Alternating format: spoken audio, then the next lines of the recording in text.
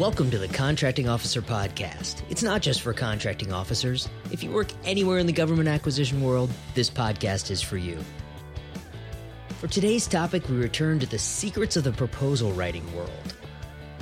Kevin and special guest Vicky Straharski talk through the first 4 steps that industries should take after an RFP is released. Today's episode is brought to you by Skyway Acquisition. If you're frustrated with the speed of your learning curve in the government market, join the Skyway community. Visit skywaymember.com to learn more. Okay, let's get started with the first 4 steps. So baseline the conversation. So our customer has decided to go after an opportunity. We help them target it. We help them shape it. It's the right fit. We help them shape the opportunity. We help them prepare as much as they can. The team is ready to go. The experts are ready to start writing. We have a team of red team reviewers from our Skyway team, all ready to move out. The RFP just dropped. There is a flurry of activity at this point, and there are lots of things that need to get done. But what is the first thing? What are the first 4 things in this case? So Vicky, what are the first 4 things somebody has to do when the RFP drops? The very first thing that you need to do, of course, is to read the RFP thoroughly. And when I say thoroughly, I don't mean just grab the performance work statement and dive in. I mean actually start at the first page and read the entire solicitation.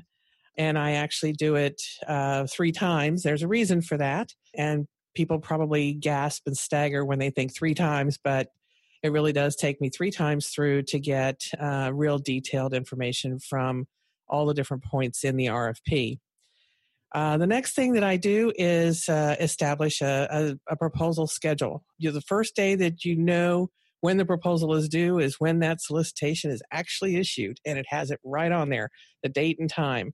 And once you've got the date and time that it's got to be in there, then you need to establish a proposal schedule from that point backwards to where you are today and lay out everything that needs to be accomplished, taking into account all the stuff that you read in the proposal instructions, whether or not it's a hard copy that's got to be produced or if it's an upload to a website. It makes a huge difference. The next thing I do is establish a kickoff meeting or conduct a kickoff meeting, actually, and get with all of the players who are going to be involved in the proposal development, writing, and things like that. The kickoff meeting helps us to, first of all, get everybody's contact information, just for instance, because you always have additional people on the team that you don't know as well, and it's always good to start nailing that down right up front. And the kickoff meeting allows you then to walk through the solicitation requirements with everybody so that everybody has the same understanding, at least at a top level. And then for the kickoff meeting, then I also get out the proposal schedule and make sure people understand how much and what needs to happen between the date that we started this to the date that it has to be in the government's hands. Next comes the outline. The outline is how the proposal is actually going to be structured, right down to the paragraph headings and the sections and the number of volumes and the titles. All of that is established within the outline. So the 4 pieces we have, 4 steps: read the RFP, create the schedule, have a kickoff meeting, and do a proposal outline. And we're going to do episodes on each one of those in detail in the future. But for today, we're just going to cover at a high level, what are those 4? But first, I want to say thanks. Say thanks this week to Bill Naughton from the United Federal Water Services Division at Suez NA. Bill gave me an outstanding and really detailed podcast feedback session from which I ended up with like a page of notes. He explained how he uses the content, how he found us, and why he keeps coming back. And that information is massively helpful to us. He even gave me a detailed suggestion on future podcast episodes about pre-award and post-award debriefings, actually. And we're working on that now. But the beauty of this is the feedback we get from these podcast feedback sessions really helps us understand who's listening and what you need to hear more about. And we really appreciate them. So thanks, Bill. Okay, so back to the what do we do when the RFP comes out, when the solicitation hits the street, as they say. The book answer sometimes is we aim, fire, and then figure out if we were ready afterwards. Because the problem is the opportunity comes up, here comes the RFP, and we just start writing. If you don't know what to do first or next for that matter, we end up risking going off in the wrong direction, but running really fast in the wrong direction. Yes, you surely don't want the proposal to be reactionary. You want to know pretty much what your strengths are and be prepared to move forward on your proposal in a planned method so that you can get the best product out the door. Yeah, I like that planned method ideas. Random example that pops in my head is my son's baseball league. The umpires tell them the first thing you do when you come into the dugout is you take your bat and your helmet and you put them outside the fence so we can inspect them. So they know what the first thing to do. Imagine that game's about to start. Kids are all excited. They're all running out on the field. And so we have this system that says the first thing you do before you walk out on the field, the first thing you do is take your bat and your helmet, put them outside so we can inspect them.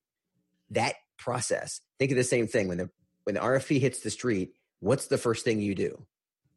The first thing is I read the solicitation. I make sure everybody has a copy of the solicitation and that everybody starts reading it. And I mean the entire solicitation, not just the performance work statement.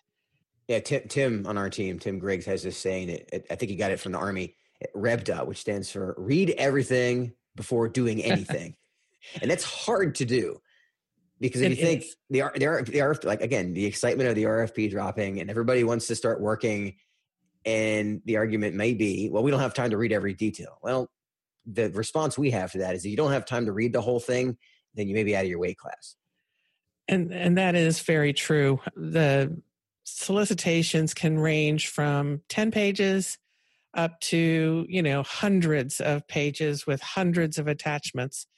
And if you are looking at a solicitation that is large, 150, 200 pages, and you've got some attachments and stuff, you're going to require people more than just one person to be able to just generate the proposal. And it's probably going to be for an effort that is really a substantial effort. Well, let's talk time zones for a minute. And this is in the acquisition time zones because we're talking about proposals. If there's a draft RFP, we may still be in the market research zone. It helps to be in the market research zone when you're paying attention ahead of time. You understand what the evaluation criteria may be. You understand what is the risk of starting early. All of those things before the RFP drops can be happening. But at this point, now the RFP has dropped. So that is the start of the RFP zone. And if you go back to episode 3, talks about the acquisition time zones, and the RFP zone starts when the RFP drops. So we're firmly ensconced for this episode as well as the 4 coming up about what are the first 4 things you do. We are firmly planted in the RFP zone. So why is this important? Why is this important overall? Why is this worth talking about? Why these 4 matter? Well, the first one is you got to read the RFP. We've beat the drum there. And I like your point, Vicki, about 3 times. If you don't have the time or energy to read it 3 times, then there might not be enough schedule for you. There are other issues to deal with. You might be out of your weight class. You need to understand what you're responding to. The government process is the formal written solicitation. There's so many things outside of that solicitation which may be interesting and may feel relevant, but they're not relevant if they're not in that solicitation. So it's so important to understand what is in there.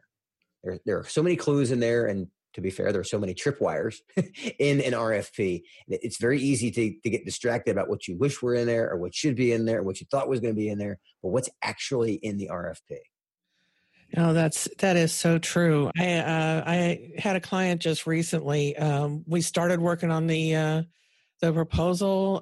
We had all read the solicitation. I had noted a couple of things, as I do when I go through the solicitation, but the team already had a good grasp of what the solicitation was for. And it turns out that they had not read it as thoroughly as they might have, and discovered after we had already spent a couple of weeks and a lot of effort drafting the 50-page proposal that it required a performance bond.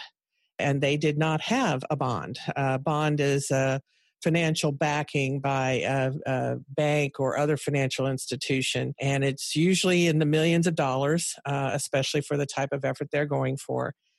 So we came to an all stop abruptly while they went off to see if they could get a bond. Bottom line is it was wasted effort. They could not get the bond.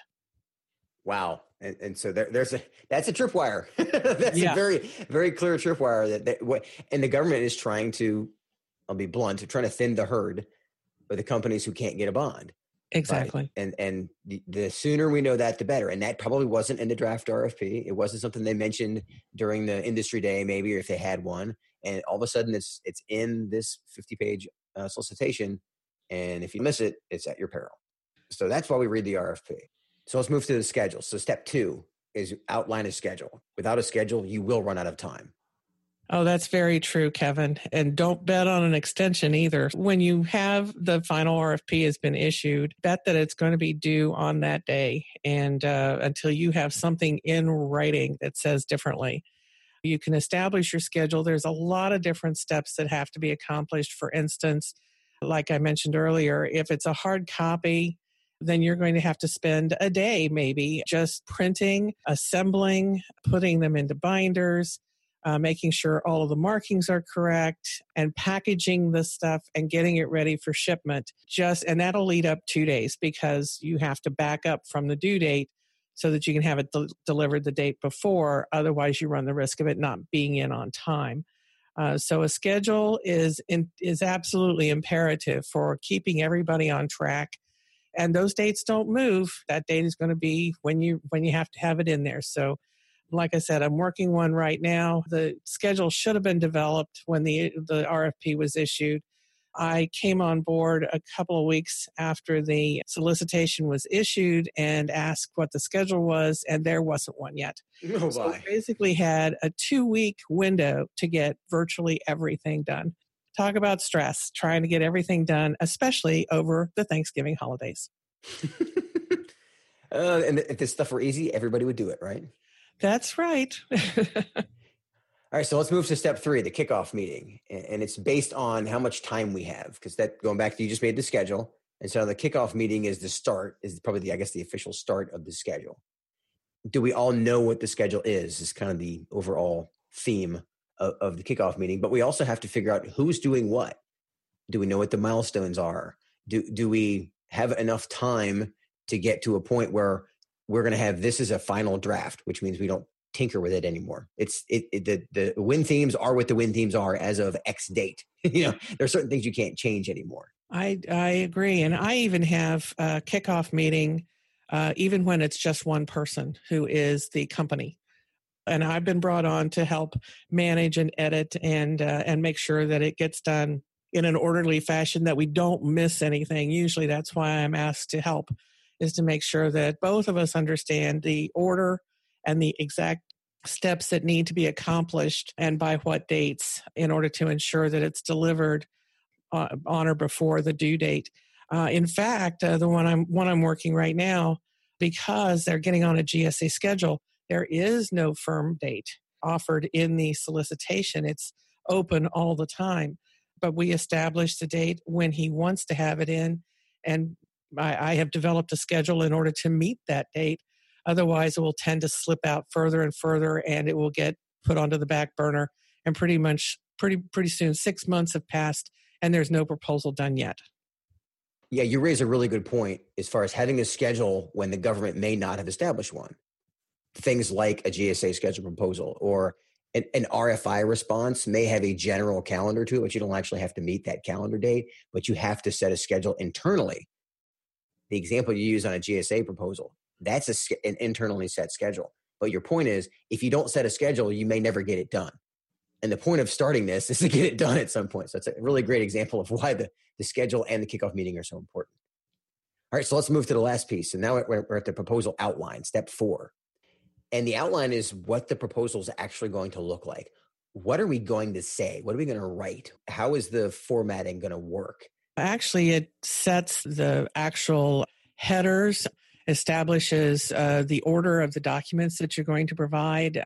It's based on the proposal instructions and the evaluation criteria. And it brings in a lot of the requirements of the performance work statement and where those particular pieces must be addressed. So you'll have a performance work statement that is what you're going to perform under the contract, for instance, but the instructions want you to address how you're going to manage the effort or how you're going to perform some of the technical pieces.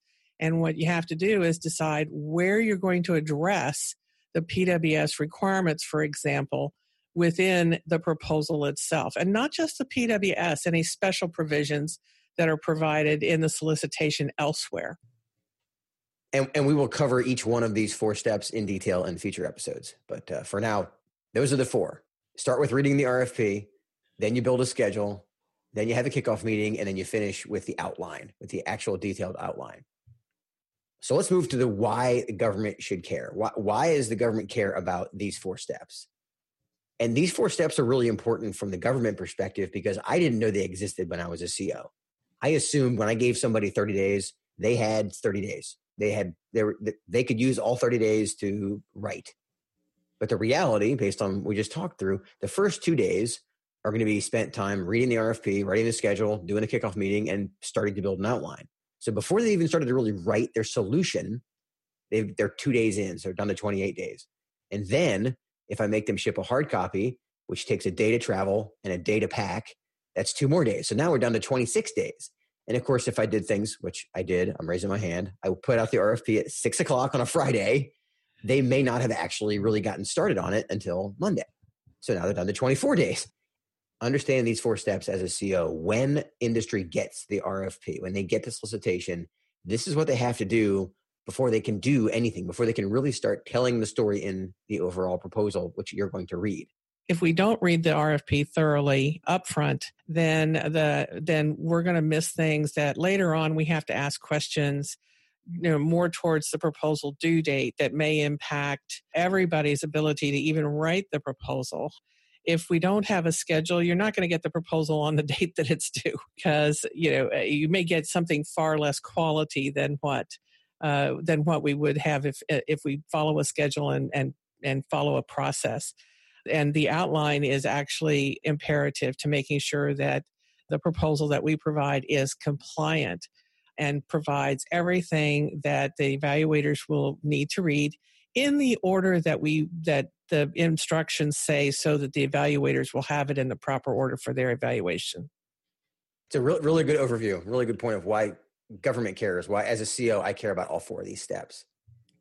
So let's switch to the industry side. Why does industry care? Pretty much the same reason. If you don't use the process, or if you haven't established the process, for instance, if we're still waiting for the final RFP to come out, then I make sure that the participants, if I'm already on board, that everybody knows that as soon as the RFP comes out, that I would really like for them to read the entire RFP.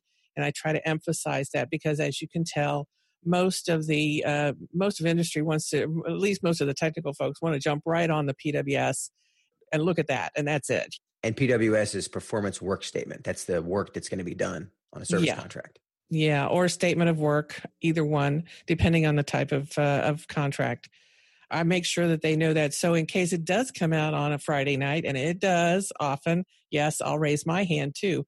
I used to issue them on a Friday night, but actually it was off my plate at that point. Then the team usually will get started reading over the weekend so that we can actually, have our kickoff meeting on the following Monday and not lose those days. 30 days means 30 calendar days, and we, in the proposal world, work those days. 30 days is 30 calendar days, and we use them all. Yeah, that's another thing I didn't realize when I was a CO. This is a great place to wrap it up. Because if you don't know what the first steps are, if you don't know what to do, then 2 things probably going to happen. One of 2 things. Number 1, you're going to freak out and start doing things that are the wrong thing. You're going to start writing before you know what you're going to write about, or you're going to start writing before you have a schedule, or you're going to start creating graphics that you don't actually need, or you're going to guess. Say, well, what should we do? I don't know. Let's just do this. And it's very easy to get in this pattern of just start working on things to feel like you're making activity. Without a structured and organized process, you risk having a lot of non-productive time. And time's what you got. You just mentioned, Vicki, that you got 30 days. You're going to work all of them, whether they're over the weekend or not. Well, time's all you have. So having a process, this nice 4-step process, and knowing what the first things to do are, you're more likely to end up with a productive proposal cycle and a better proposal coming out the door at the end. Absolutely. And if you don't have them, you lose time, and that 30 days becomes 20 days or becomes 15 days. And the tighter the schedule, the honestly, the less quality the proposal will be by the time you get it out the door. Yeah, your risk goes up, your quality goes down, and your P-win, your percentage of win, goes down. Because the lower quality, the lower the odds of you winning. Absolutely. Thanks, Vicki, for being on today, and you and I will cover each one of the 4 steps in future episodes. Thanks, Kevin. Okay, that's it for this episode. Thanks for joining us. If you want deeper context on any of our podcast topics, become a member of the Skyway community. Find out more about how the community can help you at skywaymember.com.